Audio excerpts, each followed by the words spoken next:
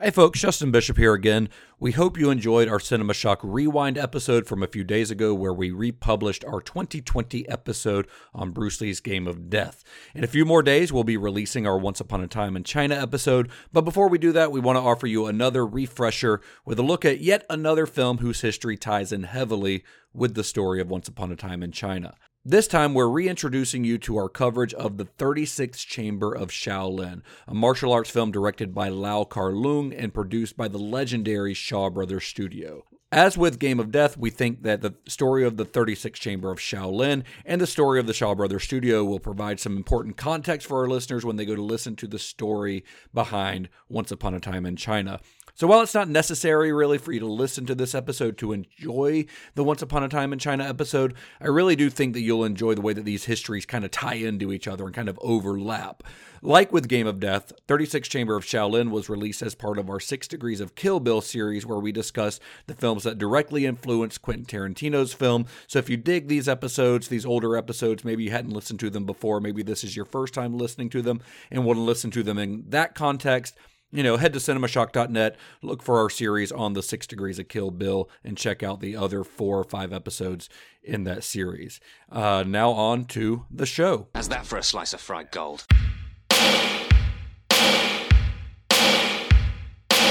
You think this is a fucking costume?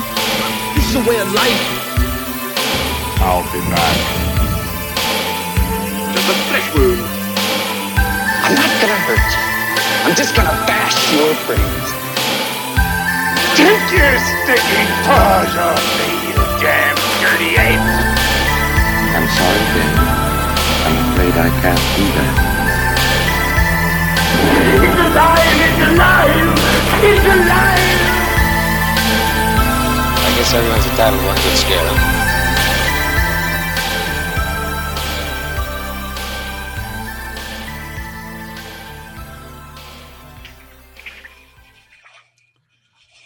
It's just a YouTube video that's a bunch of kung fu sound effects. Oh, I thought you were going to play like music from the show, and the first sound effect you used sounded like farting underwater.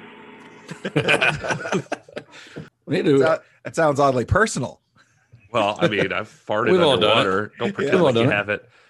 I'm doing it right now. It's like you've ever been to a public bath? Todd's in the bath right now. Listen. You don't know true podcasting until you do it in the bathtub. People like bit out of shape about gender neutral bathrooms all day long, and I'm like, public pools have existed for forever. Yeah. So we've all been using the bathroom together. Oh god. Kind of gross. Anyway, well, hello and welcome to the Cinema Shocker.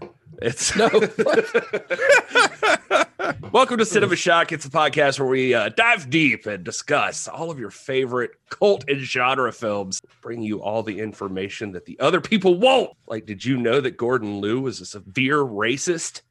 And he hates white people. I don't think that's true. Is that That's true? not true. But it was the only example I could think of right off the top of my head. We're just making up rumors now. Why are seems like a lovely man. Why are other podcasts holding back the info? Why would they do that? Because of the deep state. Something about the deep state, I think, is the way that story goes, right? Yeah, probably. I was listening to the RZA commentary on. Oh, fun! It's him and I forget the other guy's name right off the top of my head, but anyway, the Giza, Master Killer, it is not the Giza. ODB. It's not another Wu-Tang member. Oh. It's like Andy Klein, I think, is his name. That's a hard street name.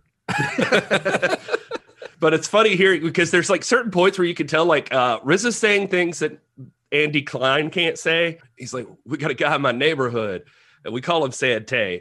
Because, he's like all bald. He's got the slant eyes. Like, wow. Oh, no. And I'm like, wow, RZA going hard on this. But I don't know. It just, I hope I don't get in trouble for I was quoting RZA. That's why technically we haven't really started the podcast yet. So if you needed to edit it out, you could, because you've said, well, hello, but you've yet to introduce yourself. Oh, hey, I'm Gary Horde. And I promise I'm just fine with Asian people. Just fine. And I am Gary's reluctant co-host, Justin Bishop, and we are joined today by resident martial arts expert here on the podcast. Oh boy. I mean, compared to me and Gary, honestly. Okay, that's fair. That's fair. Writer, comedian, Mr. Todd A. Davis. Welcome back to the show, everyone. Hey, everybody. This is week five. Yeah, 5. This is episode 5 of our 6 Degrees of Kill Bill series, where we are discussing many of the movies that heavily influenced Quentin Tarantino's Kill Bill. I don't know why I stumbled over all of those words, but I did. For some reason, I said. What's the For some reason, I almost said. Justin? For some reason, I almost said Quentin Quarantino. That makes sense. That's what my brain wanted to say. Which I feel think like there is likely an Instagram profile. No, yeah, it's a meme account. It's okay. All right. Yeah, it is. There's got to be some social account with that. It definitely is. Anyway, so this is week 5, and it's this is the week where I guess we've already talked about kung fu movies, but this is a completely different type of kung fu movie. Oh yeah, than what we talked about last week with Game of Death. So I think it's really fun that we're kind of talking about these back to back, because you can kind of see the contrast between the two. And honestly, it kind of shows you what, we talked about Bruce Lee last week, what he was doing that was so different from what so many other kung fu studios were doing. We get to talk about the film rather than how bad a studio fucked everyone. Yeah. That was my thought process. It was just kind of like, because I hadn't seen this before, and I was wondering, like, Game of Death was pretty bad. Is this going to be another, am I going to have to like muscle my way through this movie? But it's pretty dope. Pretty awesome. It is. It's really good. I agree. It is pretty dope. So if you've seen Kill Bill, and hopefully you have, if you're watching this series or listening to this series rather, and if you haven't, then, well, in about 2 weeks, watch it along with us. But if you have seen it, then it's very clear from those opening frames of Kill Bill that one of Quentin Tarantino's major influences is the kung fu movies that were produced by the Shaw Brothers studio. The Shaw Brothers logo is literally the first thing that you see on screen when you click play on Kill Bill. So this week, we're going to discuss what is probably the most famous of the Shaw Brothers kung fu films of the 70s. There are literally hundreds of these to choose from, so we chose this one because I really do think it's probably the one that is the most well-known. And it's also one that stars an actor who appears as not one, but 2 separate characters in Kill Bill. So today we're discussing, from 1978, the 36th Chamber of Shaolin. Do men have a right to say what they believe in? Or must they always do what the government says?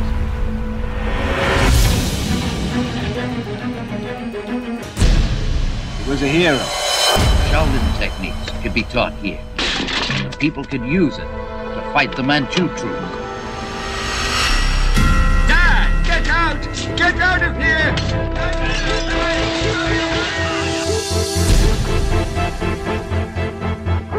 I nearly died getting to Shaolin. I won't leave now. That was more of a Bruce Lee noise. Sorry, I'm so. Yeah, I almost went there, but I didn't because I'm classy. And I've already. You already talked about slanted eye. I was going to say I've already used things like that, Gary. You don't need to dig yourself any deeper. I've already hit my deductible Asian slur today. So. Yeah. So for most of our listeners who have heard of the Shaw Brothers, if you're familiar at least with the name of the Shaw Brothers, then you know that probably that their name is synonymous with these types of kung fu movies. This is not the only thing they made, but it's what they're famous for, at least internationally. But by the time the 36th Chamber of Shaolin was released, this studio had already been around for more than half a century. They were by no means a new studio in the 1970s. The Shaw Brothers studio was originally named Unique Film Productions. The studio was founded in 1925 by the Shaw Brothers, who are 4 actual siblings. I think there were actually 6 siblings overall, but 4 of them. It's Mario, Luigi, Wario, and Waluigi. That's it. Those are the 4. Are you reading my notes? Sorry. Waluigi, though? Waluigi. I think it's Waluigi. It's Waluigi. Waluigi? Waluigi. That's dumb. Well, tell that to Nintendo. Now, their names were, they actually all had very similar names as well, though. It's Runjay, Runday, Runmay, and Run. And that was something their dad wanted to do I guess the run part of that means like vindictive or something like that. It's like it's very strange. But that's cool. I mean, hey, well, you see those families all the time, or like all their kids start with their names all start with D. Yeah, or they're all like, yeah, George Foreman, where all his kids are named George Foreman. Yeah. So by 1934, this is 9 years after they founded the studio. And by the way, I'm going to give you a little bit of a history of the Shaw Brothers studio. This is a very short Cliff's Notes version of this, because prior to this, like there's a whole history of them where they started out in the opera and the theater. Like there's a lot of stuff I'm going to skip over because we're not going to sit here for like 4 hours today, but we're going to give the pertinent, what I consider the pertinent information. Yeah. So founded in 1925, fast forward about 9 years, and Unique Film Productions is already established as a full-fledged studio. Like they've got their own sound stages, their own film processing facilities, their own editing bays, screening rooms. They've got office space. Like they're fully functioning. Plus, they actually managed a chain of movie theaters that were spread all across Southeast Asia. Nice. And they went through a little bit of a weird phase during the war just to make ends meet, or to keep the company afloat, where they started managing like amusement parks and like all kinds of crazy stuff. Like they were all maybe, porn. But I don't think that was published. Oh, okay. So, in 1949, Runday officially renamed their operation Shaw Studios, but it was later in 1957 when the youngest of them, who was at this time about 50 years old, Run Shaw, he took over the reins of the studio and ushered the studio into its golden era.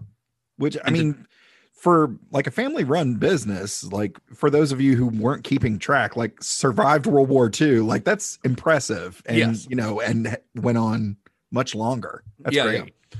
So, and they were based in Shanghai originally, but when Run Shaw took over, he kind of moved the whole operation to Hong Kong. He bought 46 acres of land in the Clearwater Bay area of Hong Kong and announced the creation of Shaw Brothers Limited. And within a decade being at this new location, they had expanded to have a full editing team, dubbing, special effects and film processing facilities, a dozen sound stages, and a staff of more than 500 full-time writers and technicians. They had people working 8 to 10 hour shifts. Like they'd have like 3 8-hour shifts every day, so that somebody was at the studio working 24 hours a day. It almost sounds like they've got enough to like have a college. Well, it essentially is. It's more of like a factory, honestly, what they're doing. Because they did have a training school for actors there with dorms for actors who were studying there, but they were incredibly prolific during this time, producing upwards of 40 films a year, which is a completed film start to finish every 10 days, which is insane. Like when I say this is a movie factory, like this is a movie factory where, they were even sort of paying some of their people factory wages. That's the reason that Bruce Lee turned them down, because they didn't want to pay him very much. They wanted to pay him like $2,000 a movie, I think. So one thing that when Run Shaw took over the studio, one thing that he was really focused on was innovating their production techniques. So there was another film studio that emerged in the 1950s or so in Hong Kong called the Motion Picture and General Investment Company, which is a title that just rolls off the tongue. Yeah. And these guys, they were highly successful right off the bat. Their films would often kind of embrace American pop culture and American filmmaking techniques, which sort of forced Shaw to innovate.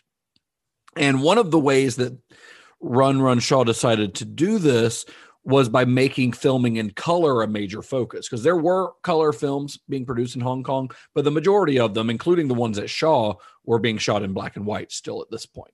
So he embraced color and he embraced widescreen cinema, which was something that had never really been embraced in Hong Kong. It had been done before. Anamorphic widescreen had been shot before, but it was not something that was being done regularly. He wanted this to be like a trademark of the Shaw Brothers studio. So to help him do this, they actually turned to a nearby neighbor, Japan.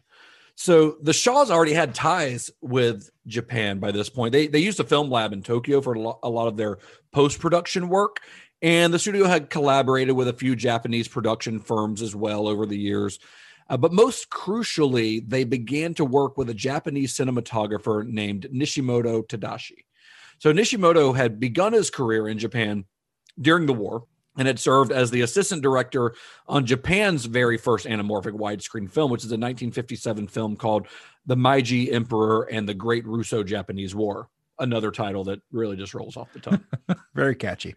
So after this is when he first worked with the Shaws on a 1958 film that was actually a Korean co-production called Love with an Alien, which is not about what it sounds like it would be. I was going to say, we talked about it before. Are you sure there's no porn?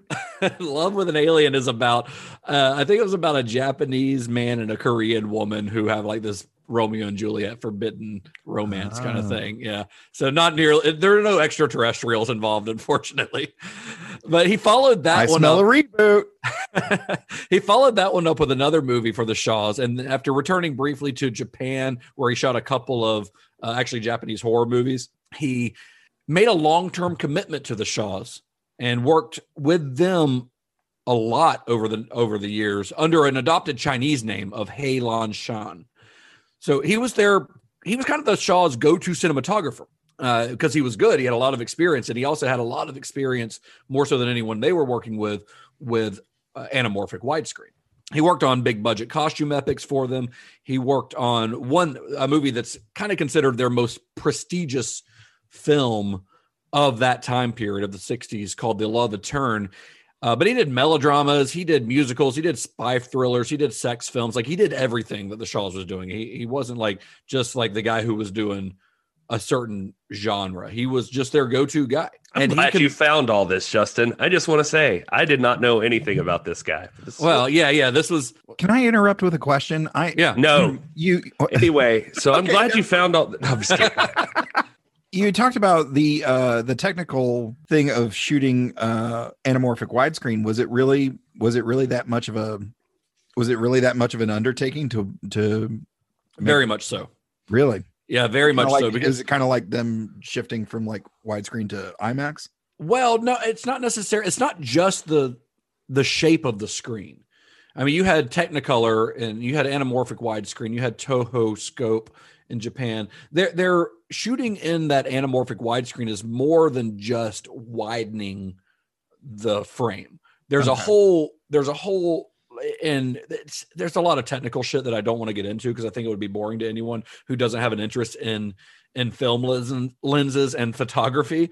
But there's a lot of factors that go into the type of lenses they're using, the depth of field they're able to have, the f-stops they're able to use. There's a lot that goes into shooting in that wide frame that's more than just composing a shot for a wider frame. Like it is more difficult to actually shoot that way. Oh, okay. I didn't know. I was just like, it seems like, okay, well, we're just going to have more stuff in the shot then. No, we just had the discussion about like on, The Dark Knight where they switched over to IMAX screens and you have to like line the shots up differently, but I guess there's more to it more to it than just lining up the shot differently. Okay. Same with on IMAX, because IMAX is using specific lenses. That's how they get so much detail on the screen. And of course, we talked about on that one how big the IMAX cameras were. And there is a lot of information out there that you can find if you dig for it on the technical aspects of what's being done to shoot this way, but it is I thought I skipped over a lot of it here because I thought it would be boring to most people. No, yeah, that's cool. No, thank you for telling me. Widescreen lenses are better at catching stray kicks to the camera.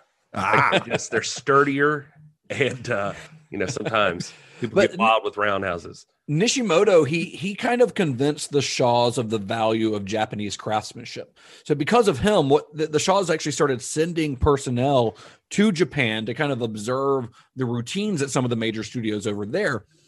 And the Shaws actually ended up hiring Toho's special effects department to help out on The Love Etern. But most importantly, to our discussion at least, he introduced the Shaws to anamorphic widescreen. So with the help of, they actually got the help of Toho. Toho, if you're unfamiliar, is an incredibly popular, incredibly successful Japanese studio. I think we talked about it slightly on our Lady Snowblood episode, but Toho is, they're responsible for all the Godzilla movies. Yeah, I was going to say, they're if you don't know him for Godzilla, if you don't know him for anything, yeah, he you could know him beat from Sante. Godzilla. Probably, yes. That's a movie that we got to watch. That and Dragon Lives Again. But with the help of Toho, they had their own version of anamorphic widescreen they were shooting over there called Toho Scope. And he brought the Toho Scope equipment to Hong Kong and taught other Shaw Brothers cinematographers how to film in this format. And he also helped them to secure the services of several Japanese directors, about 6 different Japanese directors, who together between the 6 of them shot 30 films for the studios in the late 60s and early 70s. So they had a lot of Japanese filmmakers working for them as well. But these Japanese filmmakers brought with them their own crew members, their own cinematographers, their own lighting staff, like all this stuff. They were bringing a lot of Japanese filmmakers into Hong Kong. Wow. And this kind of whirlwind of productions that this resulted in brought a kind of a new energy to the studio. And so with this kind of newfound energy and the way that they were shooting things, they started announcing at the beginning of their films with trumpets and fanfare that each film was shot in what they called Shaw Scope. You've got that big Shaw Brothers shield that they ripped from Warner Brothers. I was going to say, let's bury WB. Yes. But Shaw Scope was not just a marketing ploy. Like, it was a very specific way of shooting anamorphic based mostly on Toho Scope from Japan, but with its own kind of technical specifics that Nishimoto helped to develop. And again, I won't go into it because it's kind of boring, but shooting this way in this new anamorphic format allowed the Shaw movies to really highlight some of their strengths, which were specifically lavish costume and set design. And Nishimoto, by the way, under his Chinese pseudonym, also served as the cinematographer on a couple of Bruce Lee movies, including The Way of the Dragon and including the original footage that was shot for The Game of Death. Oh, nice. Cool. He's cool. They, it's funny, just as a side note, I mentioned, I watched the commentary with RZA on this thing, and surprisingly, that guy is like a freaking genius on Shaolin movies. Like, technically Giza is the genius. I don't know, man. I'm just saying RZA is amazing. And Gary didn't get my Wu-Tang joke. Oh, I'm sorry. I'm sorry. Giza is the genius. Yes. Okay. Gotcha. He talks about that, when he was growing up, like Channel 5 in New York, like watching these movies, that Shaw Brothers logo, you're kind of going to get into this, but just seeing that meant a whole different world of the movie. Like that there was just the sets, the costumes, the everything was just so much more top of the line. He said it was like comparing cornflakes to Frosted Flakes is how he put it. Yeah. I actually watched that. I watched that same interview actually this morning, but he is passionate about these films. The RZA is. So when you hear him in the commentary, he's like gone to temples, like hung out with the Wu-Tang and the Shaolin. He's serious about it, man. Yeah. So over the next 18 years, the studio produced over 700 films, of which about 50%, about 350 of those were martial arts movies. Movies like The Magnificent Concubine, The Love Eternal, which we mentioned earlier. And these are all directed by a guy named Chang Che, who was kind of their go-to, like, big director at this time. And one of his movies was The One-Armed Swordsman during this time, which became the first film to break $1 million at the Hong Kong box office. It was a huge hit. See, you guys will show love for One-Armed Swordsman, but when it comes to Crippled Masters, it's not a good movie, Todd. Stop talking about it, Todd. Put your pants back on, Todd. Don't mention it every episode, Todd. So with these films and the success of these films, the studio helped to popularize the genre of the Kung Fu movie. And this led to fame internationally, worldwide. And of course, that naturally led to interest from American studios. So what happens is some of their titles were purchased by distributors here in the US.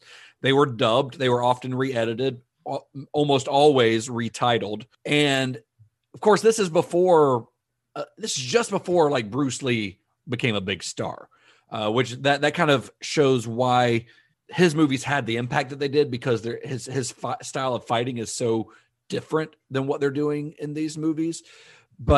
And remember, of course, that Bruce Lee did turn down a chance to work with the Shaw Brothers in order to work for their biggest rival, which was at that time in the 70s, was a new studio named Golden Harvest.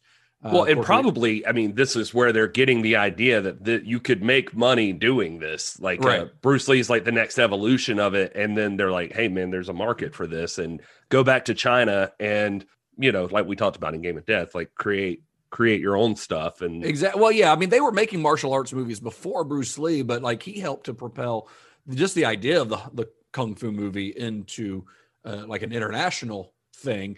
And they capitalized on it. I mean, they started capitalizing on it before because these movies were already becoming popular, but that did kind of shoot interest up into the stratosphere when Bruce Lee came around.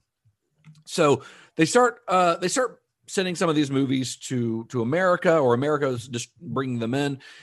And the first movie to be released in America was director Chang Ho Cheng's King Boxer, which was given the much more awesome new title in America of Five Fingers of Death, which I'm sure Quentin Tarantino has never seen.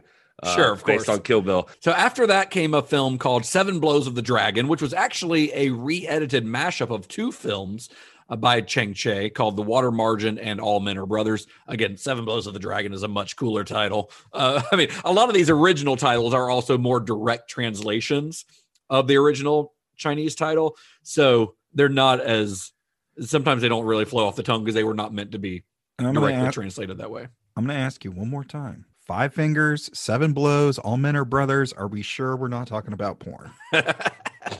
Just saying. It's leaning hard that direction, Justin. I'll show you the Five Fingers of Death, Todd, if you don't let it go.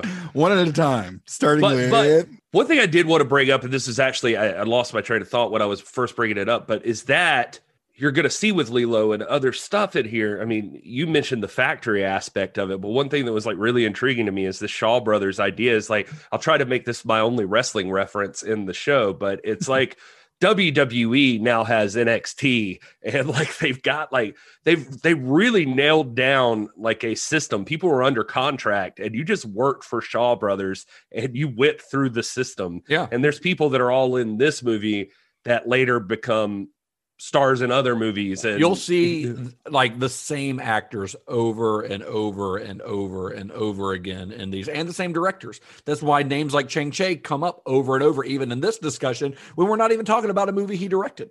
Right, because exactly. He just directed so many of them. Well, wasn't Clint Eastwood like one of the last few contracted actors here in America? Did they have sort of a similar system here in the States? I mean, they still do that, kind of, don't they? Like you lock into a 5-picture deal with somebody or something. Well, it's a little bit different the way that it works in Hollywood now, because a director can have a 5-picture deal with a studio a lot of times now, but I think they're still open to work with other studios. They just still have to fulfill that. And sometimes it's a first look deal often now where a director, they can bring 5 films to the studio, but the studio can pass on them, if they choose.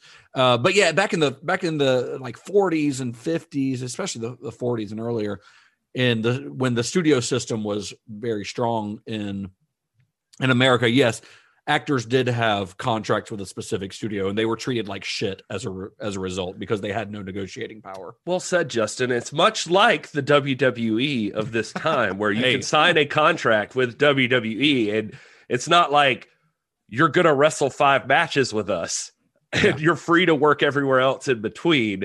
It's no, you are a WWE person now. You're an independent contractor, but does this count as the same wrestling reference as you did 2 minutes ago? Or I think it's still technically the same. I'm gonna apply it the same way. So you enter in NXT, you work your way up, and blah blah blah. You can't work elsewhere until they wish you the best on your future endeavors. Yeah. But until then, we own everything about your life, including your name, including your face. Be careful talking about the big company like that, Gary. I see a little red dot hovering on like your chest, and there's one on your forehead too. Yeah. So the Shaw Brothers films were met with a lot of success internationally. They even had a successful co-production with Hammer Films in 1974 called The Legend of the Seven Golden Vampires, which is a mashup of like a Hammer film and a kung fu movie. Peter Cushing is in it as Van Helsing. I've never seen it. It looks wild. I really want to watch it. That sounds like that'd be pretty awesome, honestly, with especially like a double feature with like 5 Fingers of Death or something. Right. Yeah. But then Bruce Lee comes along. So this is all happening before Bruce Lee, but then Bruce Lee comes along and ruins everything. I mean, it didn't ruin everything, but it changed everything. And that phenomenon swept the entire world. Like we talked about that a lot last week. And of course, it led to dozens of Bruceploitation pictures that we discussed last week. And Shaw Studios mostly stayed out of the whole Bruceploitation business, even though every other studio in Asia seemed to be doing it at the time. But there was one glaring exception, and that was a particularly tacky 1975 film called Bruce Lee and I. That movie starred Betty Ting Pai, who, if you remember from last week, is the woman in whose apartment Bruce Lee actually died. So that's how now you're talking about exploitation. That might take the cake right there. Yeah. Well, and most of the footage is handheld Betty Ting Pai, like actually filming Bruce Lee dying in her apartment. So while Bruce Lee's stardom brought a lot of attention and a lot of clout to Golden Harvest, that seemed to only further fan the Shaw Brothers' determination. They kind of wanted to be known as the top producer of martial arts films in Asia. They did not want Golden Harvest to outshine them. So during this time period, when they were really trying to make their mark on things, one of their most prolific and successful directors was a guy by the name of Lau Kar-leung. So Lau was born in 1934, and he began learning Kung Fu from his father at the age of 9. He was a lifelong martial artist. His earliest film work actually came in 1950. He appeared as an actor in a film called The Brave Lad of Guangdong. Guangdong. Okay. That second G is with the first syllable. Thank you, Todd. Yeah. Anyway, much of his early film work involved him being an extra or a choreographer this is before the title of fight choreographer even existed, but that's basically what he was on a lot of early black and white films from the 50s and 60s that were about a man by the name of Wong Fei-hung. And these were essentially serials, like what we would have called serials in America, like the Flash Gordon serials of like the 30s, the Superman serials. There was a lot of these about this character, Wong Fei-hung, during this time. Now, not to go on too long of a tangent here, but if you are curious, Wong Fei-hung, you can go down a deep rabbit hole looking into this character. He was a real person. He was a Chinese martial arts master and folk hero who has been the subject of over 100 films. I think when I looked on Wikipedia, I want to say there was 123 films that feature him as a character. Jeez. And a lot of these early films, the ones that Lau was working on, they have names. And again, these are direct translation, so they're a little bit awkward, some of these names, but how Wong Fei-hung defeated the tiger on the opera stage is one of them, or how Wong Fei-hung erased the golden bell trap, or how Wong Fei-hung fought 5 dragons single-handedly, or my personal favorite, Wong Fei-hung's battle with the gorilla. I don't know what it's about. I can guess, and I want to see it. Well, it's also worth noting, I mean, when you're talking about this guy, by the way, Lau Kar-leung, his other name you'll see him listed as in a lot of stuff is Lu Chi-lang. That's his like Mandarin name. Yeah, there's most of these directors and actors have multiple names that they go under. But just to emphasize, I mean, you kind of mentioned this, like he had trained, like he was a guy who didn't even make it through like regular school. He just like trained in martial arts, and he was trained traditionally, like really traditionally, as in to piggyback on what Justin's talking about. His father was a teacher and taught him Hung Ga Kung Fu, which is also, AKA Hung Kung Fu. Or Hung Fist Kung Fu. Or Hung Fist Kung Fu. Hung Kung Fu is the only style I've been able to learn personally. I was wondering if anybody was going to pick that one up. I'm not going to miss a dick joke if I can make one. But I say that to say that like his father was trained by a guy named Butcher Lam Sai Wing, who also has like 100 movies made about him because he was a direct disciple of Wong Fei-hung. Right. So Lau is essentially working within, he is as far as training goes, a direct descendant of one of, if not the most famous martial artists in Chinese history. Exactly. So you could directly trace his training. Yeah. Yeah. It's being able to trace your martial arts lineage is kind of a big deal. Yeah. And if you're tracing it 3 generations out from a guy who has become a folk hero in China. Oh yeah. Like that's a big deal. Like, and Wong, if you're unfamiliar with that name, you've probably seen him in some movies more recently, like Jackie Chan's breakout film Drunken Master is about Wong. Once Upon a Time in China, starring Jet Li as Wong, and I think it's got 4 sequels, which began in the early 90s. Iron Monkey, one of Tarantino's favorites, stars Donnie Yen in the role. So there are still movies being made about this character. I had a chance to train with my grandfather in the martial arts, and it was quite an experience. But I mean, that's a detail of martial arts that kind of gets looked over, is the lineage. And it's cool that they have it so well defined here. So in the 1960s, Lau became one of the main choreographers for the Shaw Brothers, often worked with Chang Che, who we mentioned earlier as the director of the One-Armed Swordsman, among many others. One-Armed Swordsman, though, that was Lau's first official credit with the studio. He worked with Chang a lot, but they would eventually have a falling out on the set of Marco Polo over, quote unquote, artistic differences. That old thing's been around for a while, which led Lau to become a director in his own right. That's actually. Sorry, I didn't mean to jump over you here, but that's actually one of the things I was going to mention is that, and this flows perfectly because he was the first person in Shaw to jump from like stunts and cinematography or whatever he was doing into directing, to elevate himself. And I couldn't confirm like or choreography is the word I was looking for, but I couldn't confirm for certain the dispute. But I imagine that looking at the two of them, and I was like trying to trace back their movies and like just get some ideas about what they did.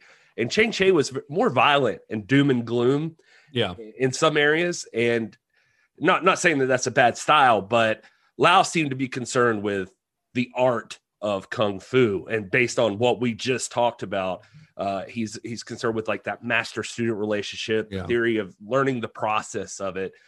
Things that are obvious in this movie, and Chang Che seems like he's not as concerned with that part of it. Right. So I'm wondering if that's if that's it may very well have been. Yeah, I wouldn't doubt that had something to do with it. So, all right, here's where things get a little muddy in the history of this.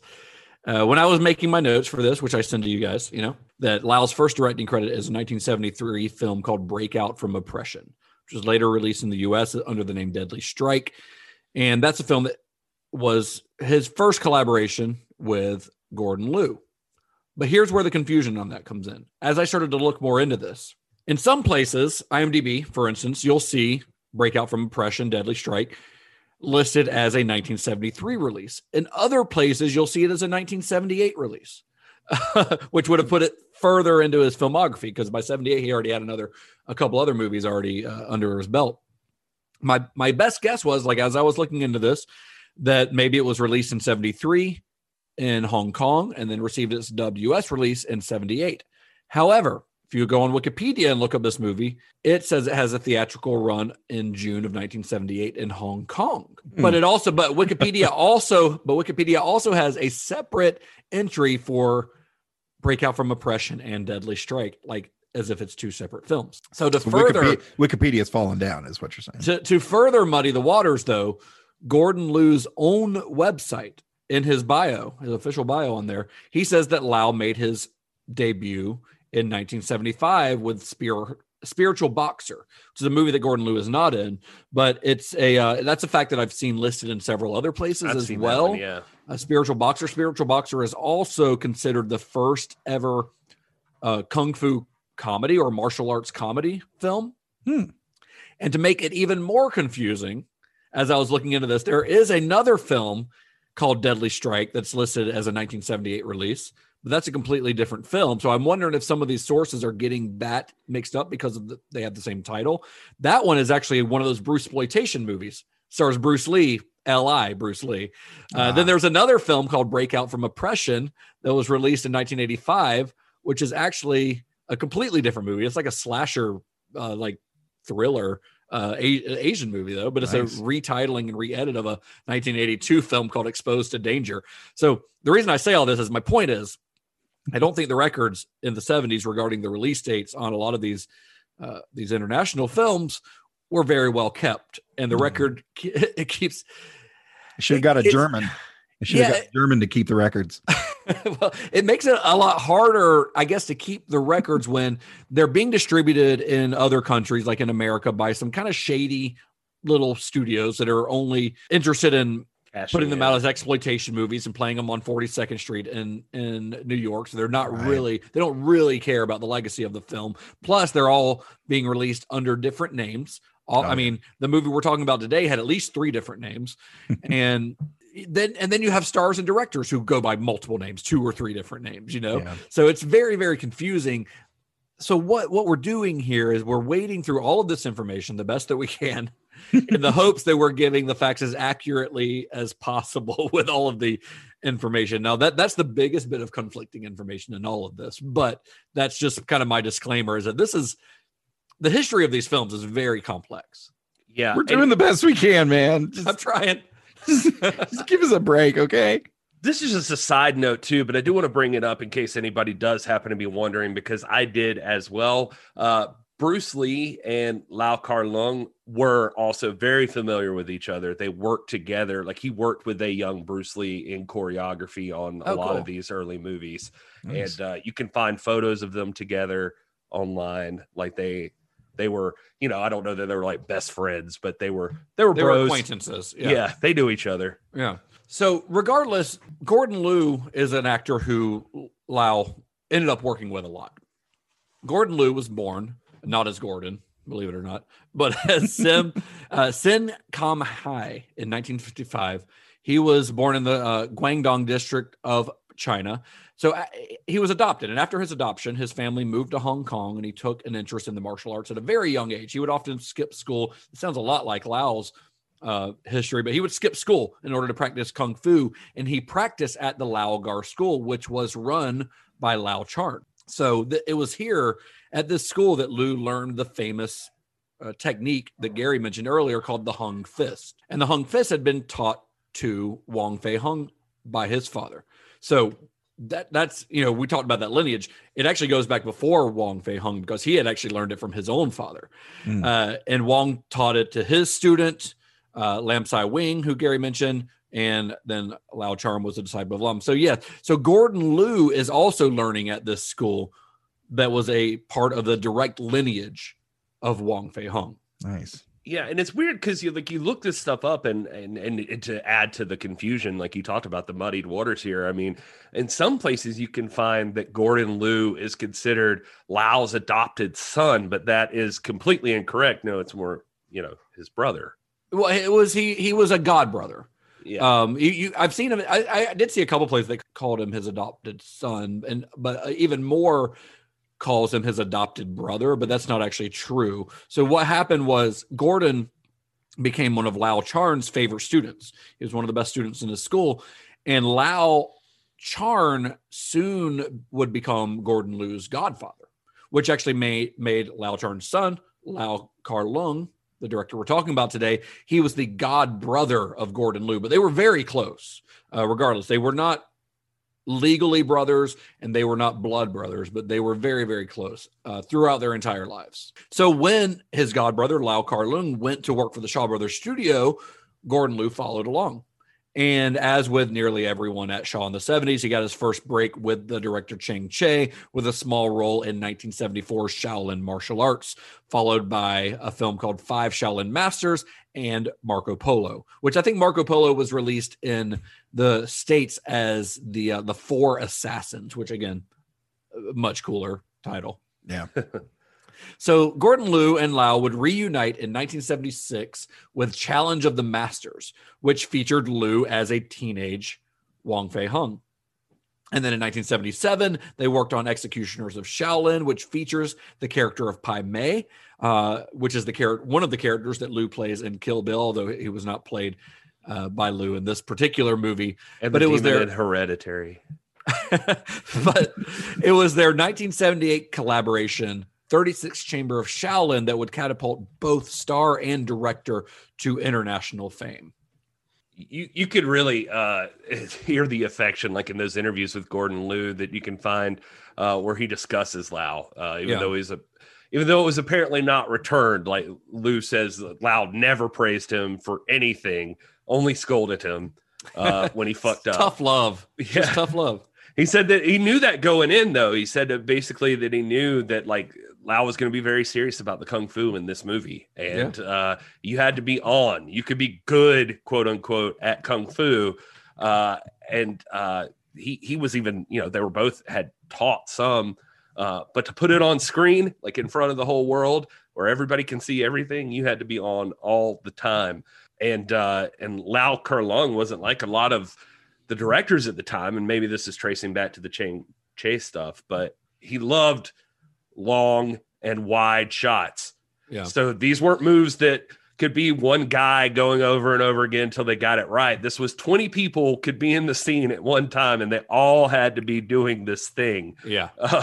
Exactly right. So like in most places I was looking, they said you could stumble into this film one of two ways. Either you're a fan of film and you're learning your way through kung fu cinema or action movies, or you're a martial artist. Either way, you end up at this one as one of the pinnacles of martial arts films. Oh yeah. Well, I mean, from that first scene where the dude jumps off the building and tries to attack, I guess the general or the emperor or whoever he's trying to attack, General, yeah. and that fight ensues, like right off the bat, I said, again, you guys know me, I don't really get audible during movies, but like I had an audible reaction while I was sitting there watching with Kat of just like, oh shit. And she's like, what? And I was like, this movie's taking it to a different level. Like this choreography is crazy. And they are doing stuff here in the 70s that nobody would touch today. I was just like, the closest thing you have is probably The Matrix and some of the movies that kind of spawned out of that. But even that was so stylized and a lot of wire work and stuff like that. Like these guys are doing this stuff. It's funny to see like some Chang-Chi interviews and stuff. He would probably have something similar to say about it that, you know, I think in the interview on that Justin and I probably both watched, I know, he talks a little bit about computer graphics. Like, yeah, you can enhance things, but it's like, if you rely on it, it's too much. Like he's like, where's the art? Where's the basics? Where's the, like, and there's a little bit of wire work used in these, but Lau didn't use a lot of wire work. He used it sparingly. Yeah. Yeah. And it's very effective when he does use it because of that, I think. Mm-hmm. So starring alongside Lou in 36 Chamber was Lo Li, who Gary mentioned earlier. He played General Tien Ta. And Lo was a regular with the Shaw Brothers productions, having appeared in Five Fingers of Death and Executioners of the Shaolin. He was the guy who played Pai Mei, we mentioned earlier. He was also in the Bruceploitation film Fist of Fury 2. So tying it back into last week once again. Yeah. Well, yeah, the reason I mentioned Lo Li earlier is just that in Five Fingers of Death, like just doing some of the stuff I saw, he was a good guy there. Yeah. And he was like the main babyface good guy. And that was a wrestling reference, Gary. I know. Damn I was trying to avoid it, but I didn't know another way to say it. Anyway, he was the good guy, and he there were some thought that maybe he could be like Bruce Lee became what they were hoping maybe with Lo Li. Like they thought, because he had that Five Fingers of Death was like the first widely distributed big time kung fu movie, I think, the way I read about it in the US. But here he's landed the bad guy role, and honestly, that's what he's meant to do. He's like a Lee Van Cleef style dude. He's just got that face. He's got that look. Yeah. Like that permanent scowl on his face. And the only way you can make him as a good guy would be what he does later, where he becomes the white eyebrowed, like kung fu master. Yeah. Yeah, exactly. And so, which is what, Gordon's going to take up, eventually too, but just interesting. So Wong Yu is another one of those actors. He played, I think his character's credited as Rice Miller 6 in this film. He was another Shaw staple and often appeared alongside Gordon Liu. So in addition to this film, he's in Spiritual Boxer 2. He's in 8 Diagram Pole Fighter. And then my favorite title of any of the Shaw Brothers movies, the 1979 film Dirty Ho. Okay, that's it. That's How much because his porn? mom's in it. We're just gonna gloss That's over all. it. That's all it is. His mom's in that one, so he's got a soft spot for it. Also, side note, I looked up the demon from Hereditary, and it's Paimon. Yes, thank you, Gary. Close. We knew it wasn't actually Pai Mei. Did you think it actually was? I started to like lose myself. I was like, did they name that demon Pai Mei? So I had to look it up. It was by shaving his head to become the Shaolin hero San Te that Gordon Liu really made his mark. I mean, he would, after the success of this film, you would often see him with a shaved head. That just kind of became his look, you know. But San Te was known as Iron Arms because of his muscular physique, which made casting Gordon Liu kind of odd, because it was kind of surprising to people because people knew who San Te was. And Gordon Liu is a kind of slender guy, whereas San Te was known to be very big and very muscular. But he was a real Shaolin monk who lived in the early 18th century. The real story behind him is still a bit of a mystery, but the way that it's told is that he was a son of a tea merchant who took refuge in a Shaolin temple after having to run from the Manchu soldiers because he'd killed one in self-defense. And then he would eventually become known for teaching Shaolin martial arts to those outside of the Shaolin temple, which, of course, all that sounds very familiar if you've watched this movie. Of course, this is a fictionalized account of his life, but it does highlight something that's very common if you look at the filmography of Lau, and it's that many of his films were based on real historical figures, and they often tried to give a true, if exaggerated, account of martial arts history. So that's kind of what he's doing here. Like this, he's telling the story of someone who probably to Lau is very important as a major piece of martial arts history, and he's trying to do him justice, even if he's, you know, embellishing things a bit. Yeah, I mean, that was another thing I definitely wanted to mention, is that he one of his early thoughts was, and I was trying here to find the exact quote from him, and I can't right offhand. I totally forgot to throw it in here, but there is a quote I found from him where he talks about that one of his biggest issues early on was that he felt like people were dishonoring the tradition, and so that goes back into my theory that some of the other stuff could have come into play, but he seemed to be very involved in tradition. And so he thought early on that some of the better movies could be made by, let's take our actual history. Let's take our actual figures in folklore and everything else, and let's tell their story and that sort of thing. So he had this like desire to really develop that. One other person we skipped over, Justin, too, that I want to mention, and he might have said it, and I missed it totally, but the Ni Kuang, who was the screenwriter for here. I mean, oh yeah, no, I have not mentioned him.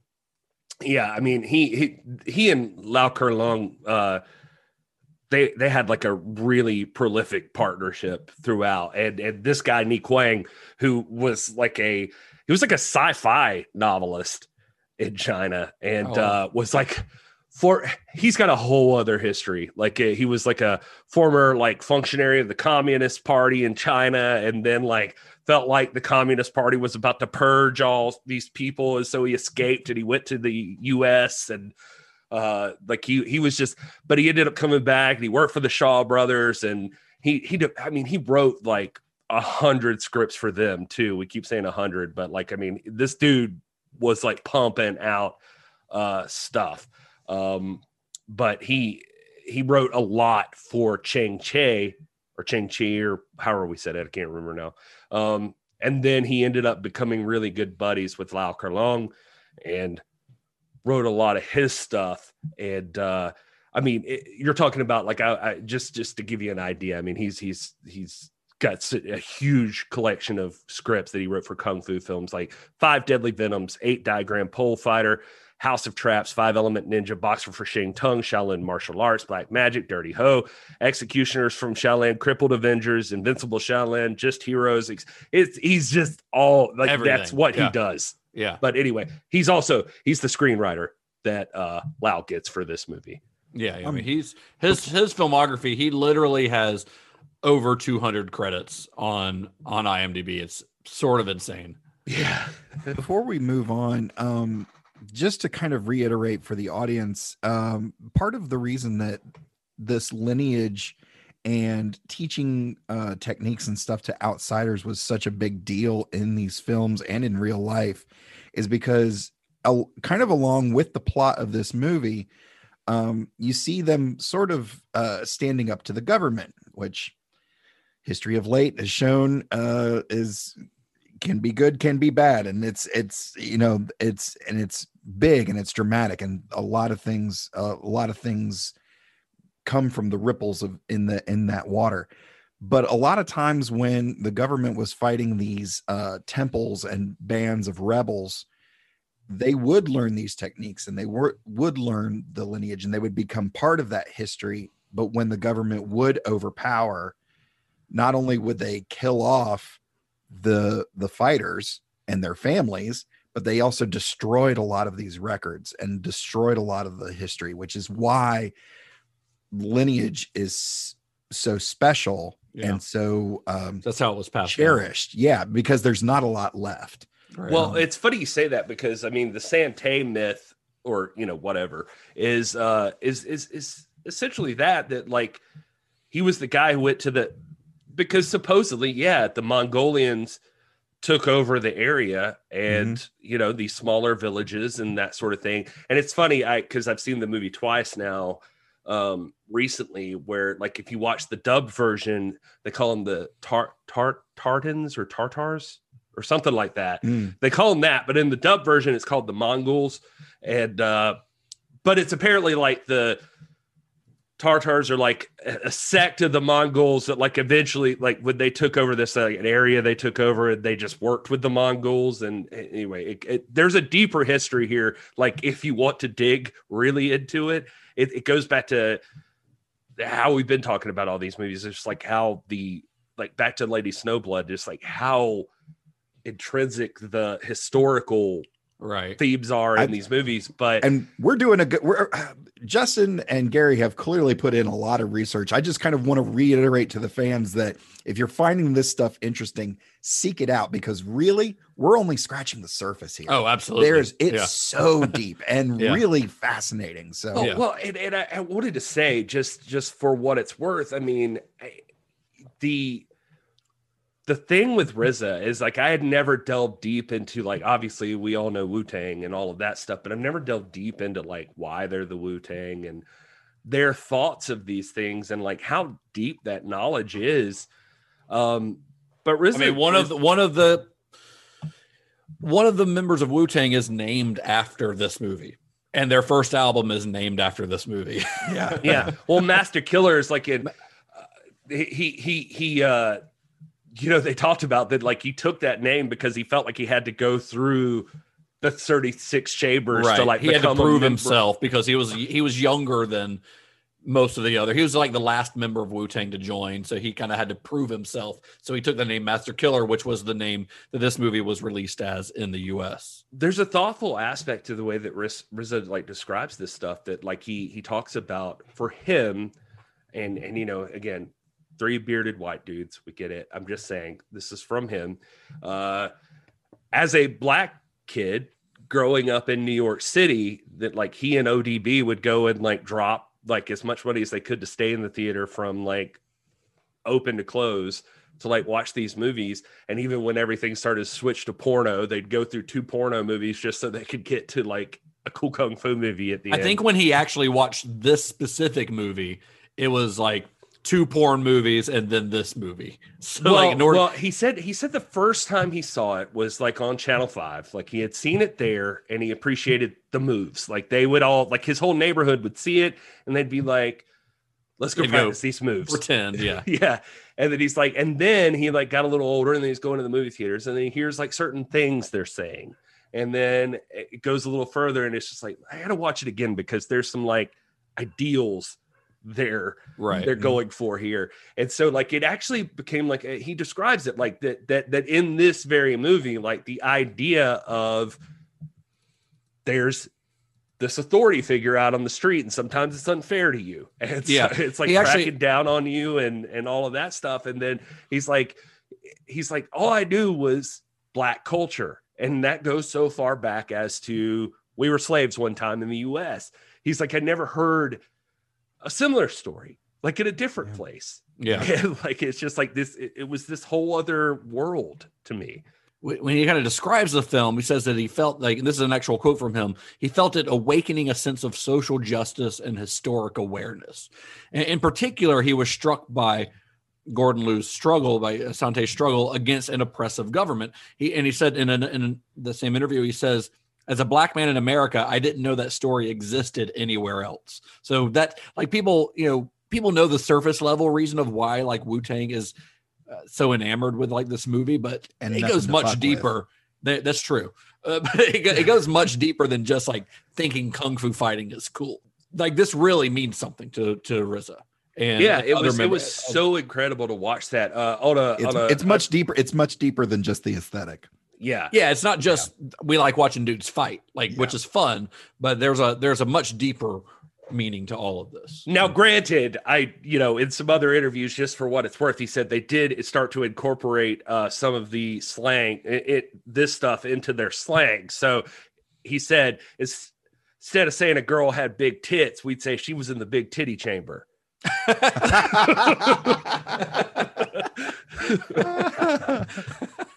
I'm going to use that on my wife and see what she says. So when the 36th Chamber of Shaolin was released in 1978, it was a big success. One of the Shaw Brothers' biggest earners to date, bringing in $3 million at the box office, although that couldn't quite match the success of Jackie Chan's Drunken Master, which made like $7 million almost, which only, of course, served to further the rivalry between the Shaw Brothers and Golden Harvest.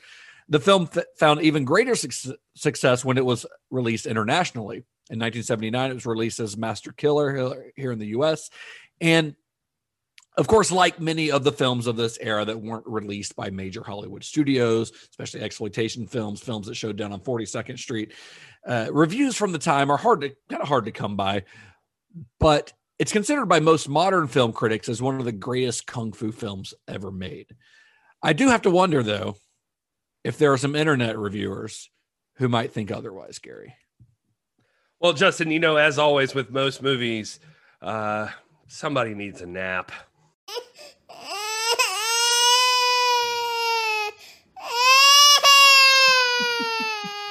I went into this, you might have noticed that my lead in there was a little less enthusiastic than normal. It's because I said this before about Snowblood, I think, but this more so than any.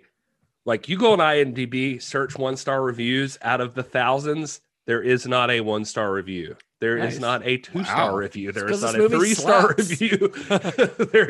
It's like you got to get to like 5 stars before you get anywhere. Luckily, there's Amazon, where the lowest of us venture out. So there are a few, but it's all terrible. Like, here we go. Here's Jeffrey Staples says, not worth the effort. That's it. That's it. That's all he had. Lady Gemini says, terrible acting. Worst ever dubbing of English into the actor's spoken language. Never finished the movie. Ithaca says, utter rubbish. This is the length of these. Yeah, these are the lengths of these reviews. So these nap people. But this is my 100% my favorite review I was able to find, and it is from a person whose name is listed as Palmetto State. Uh-oh. Damn it. Come on, South Carolina. And he said, I couldn't understand anything they were saying. Was he watching the original Cantonese language track? I mean, I certainly hope at least we could give him credit for that. That he didn't realize they're speaking another language. But it's just, oh man, that was literally the review. 1 out of 5 stars. I couldn't understand a word they were saying. Well, can I contribute a couple? Please do. Because here's one from Letterboxd, 1.5 stars. Oh, I should start looking at Letterboxd. Yeah. 1.5 stars. It says, the 36th Chamber of Shaolin was a rough watch for me. The opening 30 minutes or so, or up to the point when Gordon Liu's character enters the Shaolin Temple, was awful. I couldn't believe any of the drama. The acting was dreadful and couldn't sell the drama. The sound editing and mixing was distracting. The editing painfully jarring. It's just a rotten and sober time. When Liu finally enters the Shaolin Temple, though, the film thankfully improves. Gone is the poorly done seriousness of the first part of the film. A new light and playful tone replaces it all. It's a good time. Training montages are pretty great in this. So are some of the physical jokes, and then the pacing starts dragging again. Out of all my flaws with the film, that is probably my biggest, the pacing. It drags for most of the film, but becomes rapid in the last 20 minutes, leaving no time to breathe, and things just happen because it feels like the film ran out of time, and it's quickly going through all the story beats to play catch up, giving an extremely anticlimactic ending, maybe the most anticlimactic ending I've ever seen. I'm unsure if the nostalgia goggles have clouded my judgment on Kung Fu films or if I just didn't like this one in particular. I sure hope it's the latter. Let me say this. I can relate to that review. Like, Yeah. I feel like I can empathize with that reviewer. What it is the best thing I heard, and this may date back to our Lady Snowblood episode, but there was a review or something I heard somewhere where they mentioned that early Kung Fu films, especially, maybe it was Game of Death, because they were relating it back to Peking opera, which we mentioned in Game of Death. They were like, a lot of these movies spun out of that era of history for these people. And that was it was like oh, Todd, this is where I was going to mention. It's like Anthony Rapp in Discovery. It's like, he's obviously a Broadway star, right? Like there is a lot of these movies are very melodramatic. A lot of them have there's the review where I was going with this is the review I was mentioning talked about, like, you have to view these more as stage productions than actual movies sometimes, that the way they're produced, like, it's an evolving art form. But the Peking opera, where a lot of these things came from, it was, stage production, and then they're getting onto screen, but it's still they're playing to the back of the theater. Right. And that sometimes it takes a little while before things start to evolve into regular cinema. The camera's right in front of you. It'll pick up your nuances.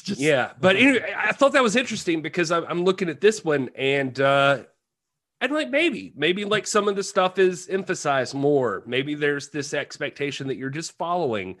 There are weird moments where it's like when Sante injures his leg and he's like struggling along there, and all of a sudden he first gets injured when he's saving his brother sacrifices himself for him to get away, and then all of a sudden now his leg looks like it's about to rot off. Yeah. In the next scene he's on crutches already, and it's like it's been months or something, it's time's passing, and it's very just kind of jumping to the next.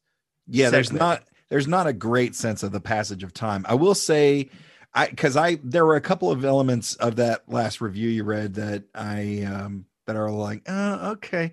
Cause, watching this with my wife, Kat, at one point she was just like, God, how long is this movie? How many chambers are we going through again? And I was just like, well, title says 36. Well, what's crazy is Jesus.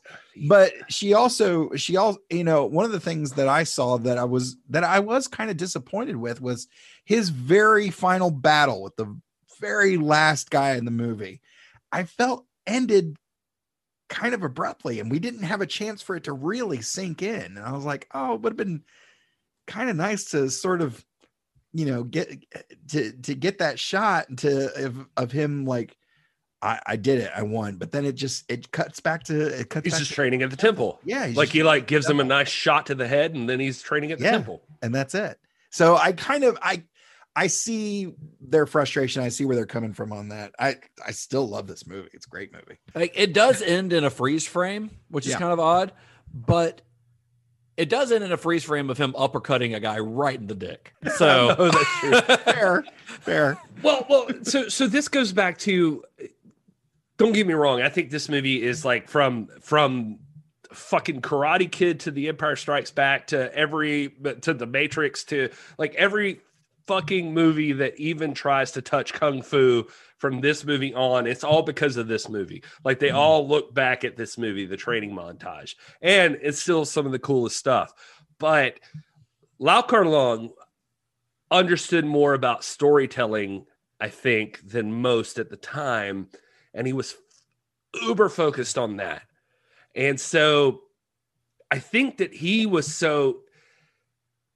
this is even more adding to my theory that what was Ching Che before, that he thought it got it more into the violence aspect of martial arts. It got into the chopping people up and blah, blah, blah. And he's like, no, it's like your hands and your body, and you're just incorporating, like monks aren't what you think of when you think of monks most of the time. Like they're not all like Catholic priests or like sacrificing themselves for everything.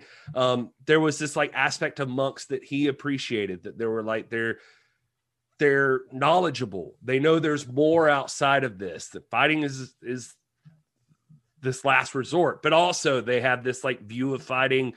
You don't have to be the biggest and strongest. Like, you line yourself up with nature, with the world, and like your style, like your movements will just, when it works in accordance with everything else, you can overcome anything. And anyway, I feel like I'm rambling, but the point is that he had a value for the art side of it. So that was like his focus in this movie. Right. And he was, it makes me think of what we talked about with Game of Death, with what Bruce Lee's original intention for that was, which was he wanted to showcase the philosophies behind Jeet Kune Do.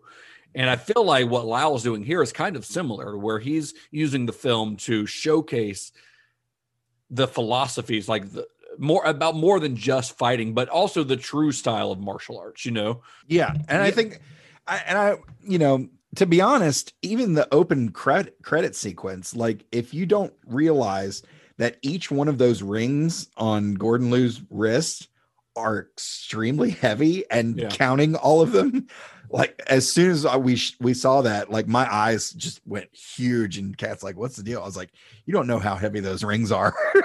Yeah, and that's something what that he's Lau doing did. is really impressive. Dude, I'm working out right now, and I do like circular arm motions, like at the finish of weightlifting, and so like I'm holding my own arms out, trying to like circulate them.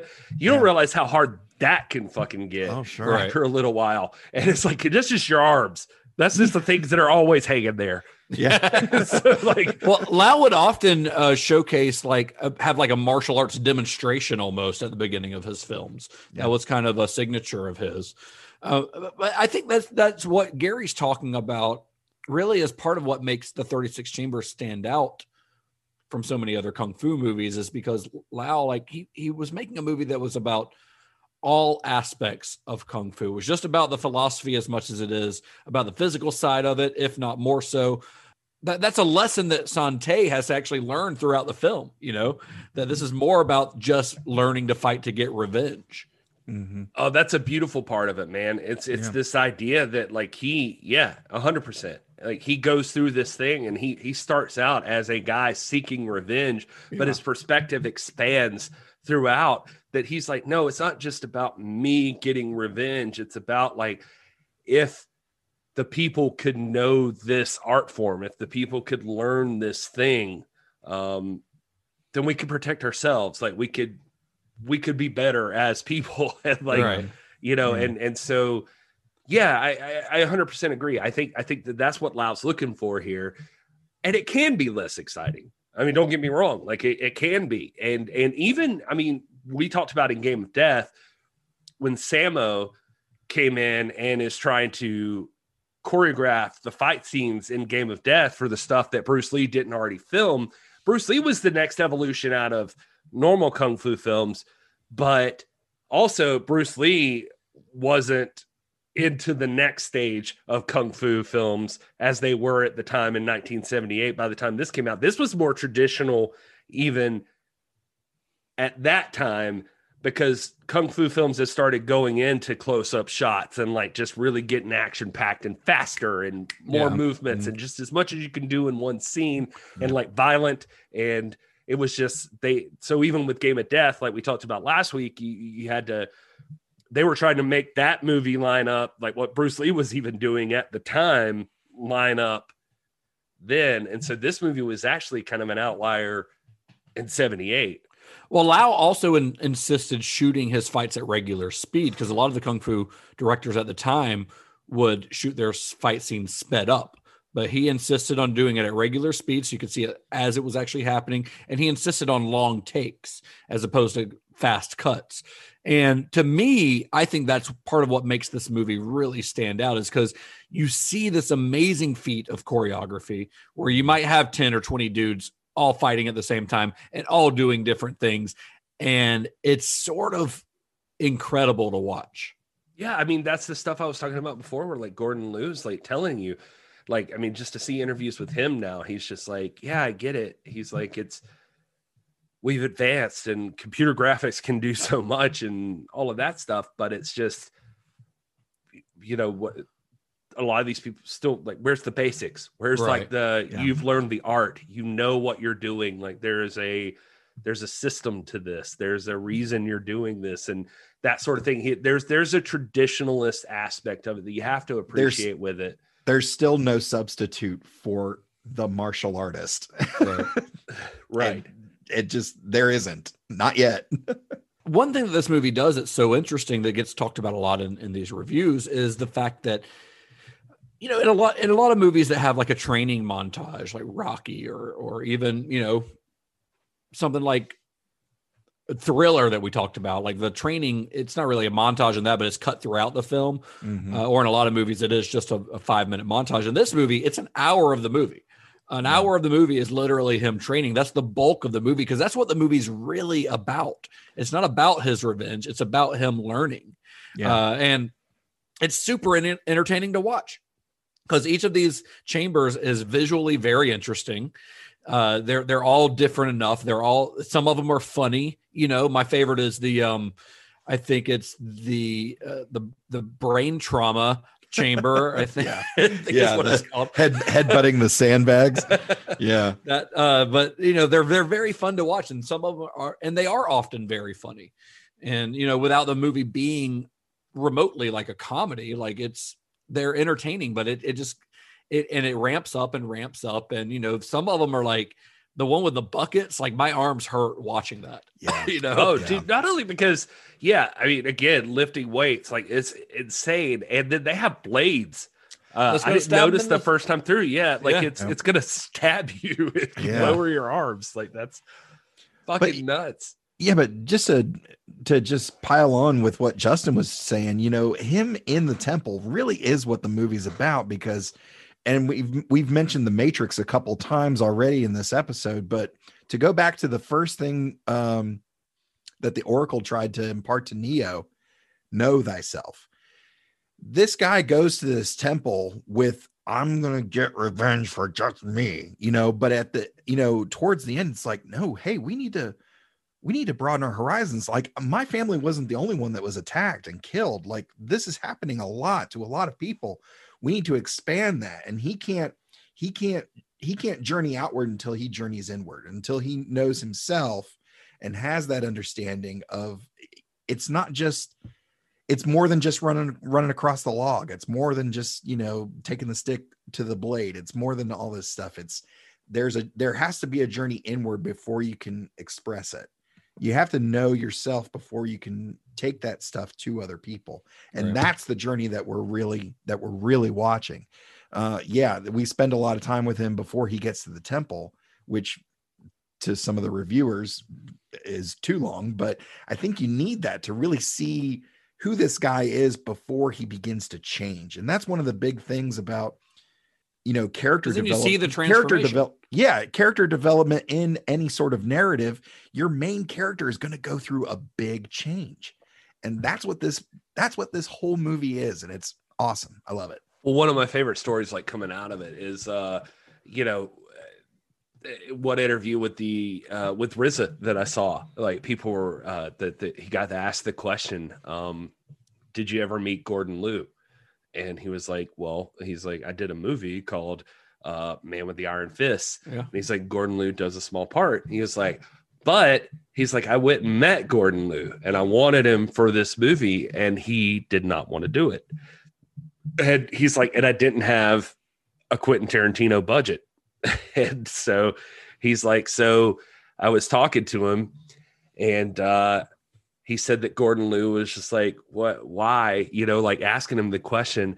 And he said, and RZA says that he told him his favorite scene in the movie saved his career, that like he had failed as a rapper and he had legal troubles like on his way up. And he said, but for some reason, his favorite scene in the movie, The 36 Chambers of Shaolin, was Sante's battle with the monk with the two swords, where he has this new device, or like right before that, he has the staff, I guess is what he had. The triple jointed staff. Yeah. Yeah. But he says like right before that, the first battle, and he says that it's an antagonistic monk, Hoi Sang Lee. He says, he's like, your fight with Hoi Sang Lee. He said, you lose. And he said, Sante had a plan to beat that man, but that man countered every single move. And a lot of times in our lives, we don't really invest in our losses. But Sante takes the loss, meditates on the defeat, and then finds a solution to beat that man. He said, he told him, he said, so that scene changed my life. And it was like, that was the abbot. And he was like, and now you're the abbot, and you can bring that character to a new generation of people. And then he said, and I showed him that in my script, and he was like, okay, I'll do it. That's awesome. Nice. Yeah. Nice. That's cool. And Gordon Liu is incredible to watch in this. I mean, this movie made him an international star, but not on the level as like a Bruce Lee. Like nobody was really ever on that level until Jackie Chan was probably the closest that came a few years later. But I think if Gordon Liu had been able to get over the language barrier, which I think was one of the biggest things that Bruce Lee that helped him become more internationally known, I think that he could have been pretty close to that kind of stardom, honestly, because he is very charismatic to watch and he's very fun. He's a force to be reckoned with when you see him fight, but he is also very good as like the physical comedy stuff that he does in this movie, is really good. And that's going to go even further into when you get to the sequel of this movie, because this movie did spawn a couple of sequels, which I guess this brings us in, and that's a good segue into this new segment with the very boring title of Further Viewing. But further viewing for this movie, obviously, Return to the 36th Chamber from 1978, or Disciples of the 36th Chamber in 1985, both directed by Lau. Return to the 36th Chamber, though, I watched this week, and it is the Texas Chainsaw Massacre 2 to 36th Chamber of Shaolin. Like, it is a tonal 180. It is a comedy. A director writes his own parody. It basically it is. I mean, and it's like Sante is in the movie as a minor character, but the main character is this like con man who's kind of conned his way into the Shaolin Temple as a way of like, he wants to, at first it's like he's actually impersonating Sante, but then he gets into actually try to learn. But that con man is played by Gordon Liu. He doesn't play Sante in this movie. He plays a completely different character. Some other actor plays Sante. So it could be a little confusing, I guess, if you didn't know that, but it's worth watching. It's not nearly as good as the original, but Gordon Liu's his physical comedy in this, like, and his facial expressions and stuff, like it's very over the top and very, very funny. Like, he's a funny comedian, which I would not have guessed by watching anything else that I've seen him in. It seems like that Lau like has like a affinity for comedy in this movie as well. Like, I mean, he clearly has like an eye for it, and like he cares about it, and maybe he looks at life that way, like that just there's these funny aspects of it. I don't know. I would throw in 5 Fingers of Death in this. It's on Amazon Prime. You guys can watch 5 it. Fingers. I have to throw in the 8 Diagram Pole Fighter, also directed by Lau, 1984. I had never seen this one before. I texted both of you guys when I finished watching it because it blew me away so much. It is, I mean, 36 Chamber is, it's sort of the pinnacle of these movies to most people. I'd say the 8 Diagram Pole Fighter is a better film even. It is. Wow. It contains, it's a lot more. It does now, as far as it's a little more fast paced, and it does have a lot of the like gore and stuff that Lau was sort of trying to not do in this movie. You know, the blood and guts aspect. Not that it's super gory, but it's definitely bloodier than this movie. But it has some of the best fight choreography, if not the best fight choreography that I have ever seen in a movie. It is insane to watch. Like I was watching the movie half the time with like my jaw just on the floor watching, like these are human beings doing these things with their bodies. And it's wild to watch. The finale, the final fight in it, which is probably about 10 or 15 minutes long, is one of the most amazing feats of choreography I've ever seen. Wow. That's cool. Is that on Prime or I watched it on Amazon Prime. Yes, Prime? Is where I watched it. Yep. So pretty easy to find. Amazon Prime trying to be your go-to spot for kung fu action. There's a lot of good stuff on there. There's a lot of stuff on between Amazon Prime and Netflix right now. There's a lot of these Shaw Kung Fu movies. Nice. And I would also have to probably say other fun ones that kind of tie into what we've talked about today are Drunken Master, you know, which is Jackie Chan's first movie, the movie where he played Wong. And that was directed by Yuen Wo-ping, who's another very legendary kung fu director and fight choreographer. He was the fight choreographer on Crouching Tiger, Hidden Dragon, and The Matrix, but he directed that movie. But also Drunken Master 2, which came out in 1994, was directed by Lau. He directed the follow-up to that movie. It was released in the U.S. as The Legend of Drunken Master in about 2000, after we kind of became aware of who Jackie Chan was, thanks to Rumble in the Bronx. Both of which are fun movies and definitely worth watching. Nice. Lau unfortunately passed away a few years ago. I think in 2013 he passed away. But his last movie came from 2003.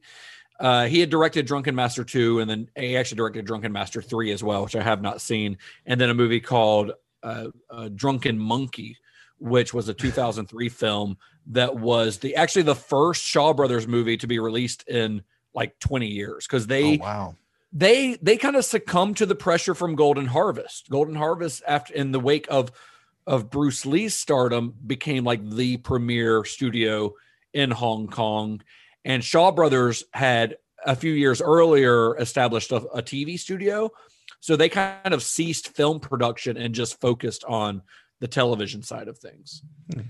I laughed a little bit when he said that, just only because one of the funny things is like, I guess for another recommended viewing, I will say, like, if you get the DVD version of the 36 Chambers of Shaolin, there's a commentary by Andy Klein and RZA on it. And, you know, I've referenced it, but RZA it's insane the amount of knowledge that guy has about these kinds of movies. And so like every scene, and I did not jot all of these down and bring them all up, but he is constantly like, well, all right, that guy, you see that guy? He's in Drunken Monkey. Like he's the Drunken Monkey. Like he's the guy. And like, he's like, this is him in his first Shaw movie. And then this guy, he directed this movie. And then like this guy, he can like point them all out to you and tell you like what each person did and like their whole filmography. It's crazy. One thing that we haven't mentioned a lot, or I don't know if we've mentioned at all, is that Lau Kar-leung not only was a director, but, you know, we talked about him being a martial artist first and foremost. He appears in a lot of his movies as well. Like you'll see him in a lot of his movies. He's actually the lead in Drunken Monkey. So he's in a lot of these movies as a performer, as more than just a director. And of course, Gordon Liu, he would appear, you know, he'd keep appearing in movies after this. His roles kind of got smaller as he got older. He's also in Drunken Monkey, but he, of course, he appears in Kill Bill as both Johnny Mo and Pai Mei in Kill Bill 1 and Kill Bill 2. But he did have a stroke in, I want to say 2012 or so. He had a stroke, which left him pretty debilitated. And I know he was speaking with a slur for a number of years. He is confined to a wheelchair and living in a nursing home these days, which is super sad for a guy that is in such physical peak condition every time you see him in a movie, to now be a guy who literally can't even walk on his own. It's kind of a tragedy. Yeah. I'll do my recommended viewing. I mean, it's a lot of stuff we've already kind of mentioned.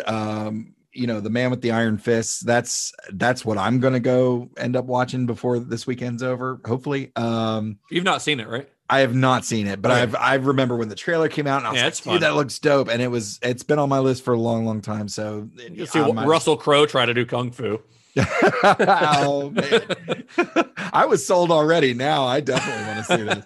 It's fun. It's not like a great movie, but it's worth checking out. And I mean, you guys know I tend to focus on more of the characters and the story, and some of the I tend to read between the lines of some stuff. I'm gonna challenge everybody to go back and watch The Matrix again and really look at the. Never heard of it. Yeah. It's little known sci-fi martial arts movie, The Matrix. And just look again at the stuff that that the Oracle is telling him, and watch his character journey and his self-discovery. Also, and this will probably get some laughs, but bear with me. If you say crippled masters, you son of a bitch. No, you did. No. Honestly, there is a crippled Avengers directed by Lau. Yeah. But honestly, watch Kung Fu Panda. It's in terms of the self-discovery and teacher-student relationship, there's been few instances that I've found that are as simple and pure as that one.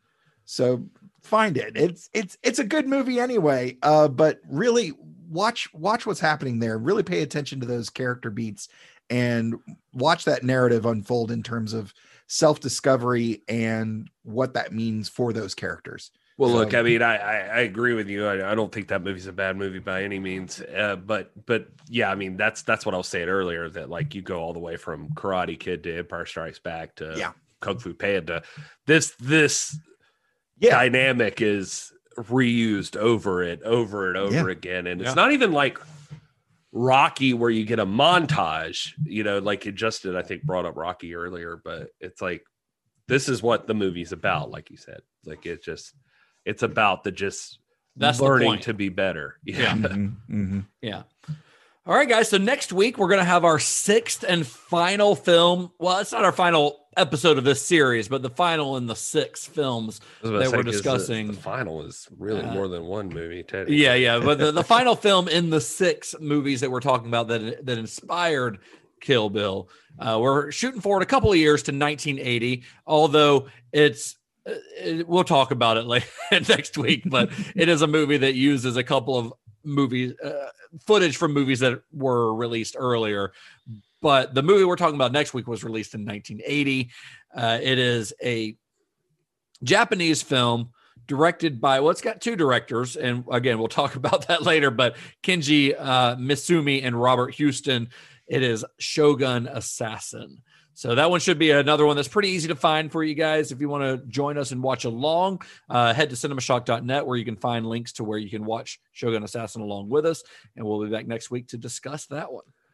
Happy for everybody following along and listening. If you've listened to all the episodes, just so you know, we're keeping a track of who has listened to all the episodes. We're sending Justin to your house to initiate a kung fu fight with you. Yeah. So hopefully you've studied. What would your chamber be? What chamber would you be the master of, Gary, if you had to pick one? The big titty chamber, I guess. I don't know. Yeah. This that's right.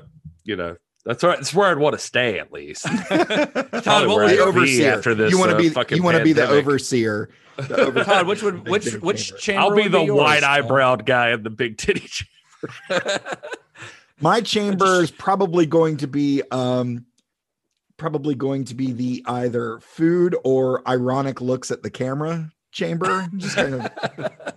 I think Jim from The Office was in that one. Yeah, he's the current overseer. Sifu Halpert. Sifu Halpert, I believe he goes by. Yeah, that's how you have to defeat in order to. Well, Justin, are you going to answer? Man, I think I would just be in the drinking beer and watching movies chamber, because that's all I'm good at. Not gonna win that chamber. That chamber comes with a chamber pot that you can. It's just a couch. Yeah, but with holes in it, so you can just. I just take a shit right there. That is there are no fights in that room. You just bring a pizza and you're in. There's fights, but it's like over who was the best Jedi. Yeah. Shit like that. Kirk versus Picard. Yeah, there you Fights in go. that room. Those are the fights that, Which obviously is Picard. I mean, that's not true. Oh. Oh. All right. All right, gentlemen, to your corners. Wait for the sound of the bell. Well, that I guess that's a good way to introduce the fact that, Todd, you are just about to record your inaugural episode of Computer Resume. Yes. Where can people follow Computer Resume if they want to find out when they can subscribe and follow along and listen along? We are loading up the episodes to Podbean, so you can find Computer Resume on Podbean, and you can hit us up on social media at Computer Resume on the socials. And if you want to drop us a email, it's at computerresumepodcast@gmail.com.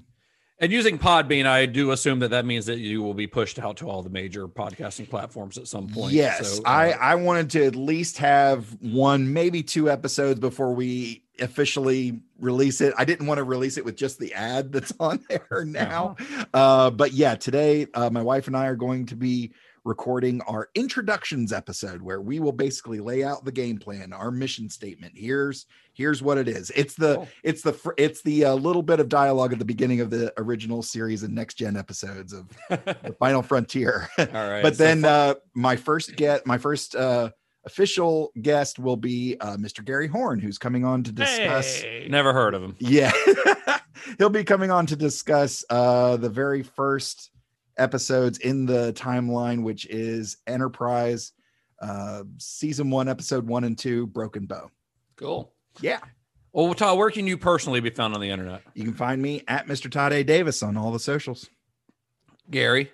I was waiting for you to introduce me. Hi, I'm Gary Horn, and I am available to you always on at This Is Gary Horn on all of the social medias. And at it's at TIPW Pod. TIPW Pod. I know it's way less simple, but TIPW Pod. This is pro wrestling. You're not confined by the NWA. Not anymore. No, we are spread out. Yeah. But stay tuned. Maybe the NWA thing's not over. Maybe there's more news to come soon about the NWA. I don't know what you're referring to. But you're embracing all the wrestling. That's how you look at it. And I am at Justin_Bishop. Find the podcast at Cinema_Shock on Twitter and Instagram. You can find us on Facebook and at cinemashock.net. Join our Discord and buy our merch, all that stuff. Like, rate, review. We're on YouTube. We've got most of our episodes are up there now, right, Gary? That is correct. Every episode's up there. I mean, by the time you hear this, hopefully that's the case. But at the time we're recording this, every episode that officially is released is on YouTube. Yeah, if you prefer to listen to stuff on YouTube, which I know a lot of people do for some reason, all of our podcast episodes will be made available there as well. So come join us there. And you can find links to all of that social stuff at cinemashock.net. So you can find everything, everywhere you need to find us. That's our central hub where you can find all those links. So until next week. May the wings of liberty never lose a feather. And be excellent to each other. Johnny has the keys, but you have to get them out of his hand, like really fast. Is that your chamber? Yeah. That's the chamber. We got to get Todd a new catchphrase. Did you guys see the chamber that had the swastika on the wall? Well, yeah. I mean, the swastika is a Buddhist symbol originally. Yeah, but it was like, dude. It is like right there. It's like right there. These Nazi kung fu masters. Yeah, and one of the other ones I watched, I think it might have been the 8 diagram pole fighter. There's somebody gets buried in a coffin with a big old swastika on it. Jesus. Very strange. Anyway, let's get out of here. All right.